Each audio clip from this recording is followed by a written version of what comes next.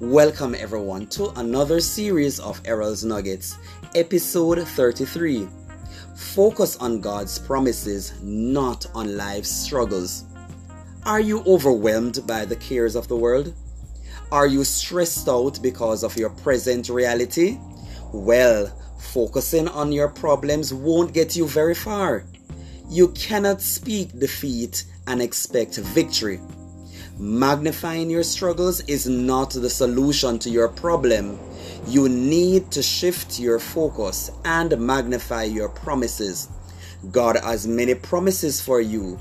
Consider God's promises for your life and encourage yourself as it relates to fulfilling them. Focus on making yourself better and not bitter. I am Errol Campbell, and remember to focus on God's promises.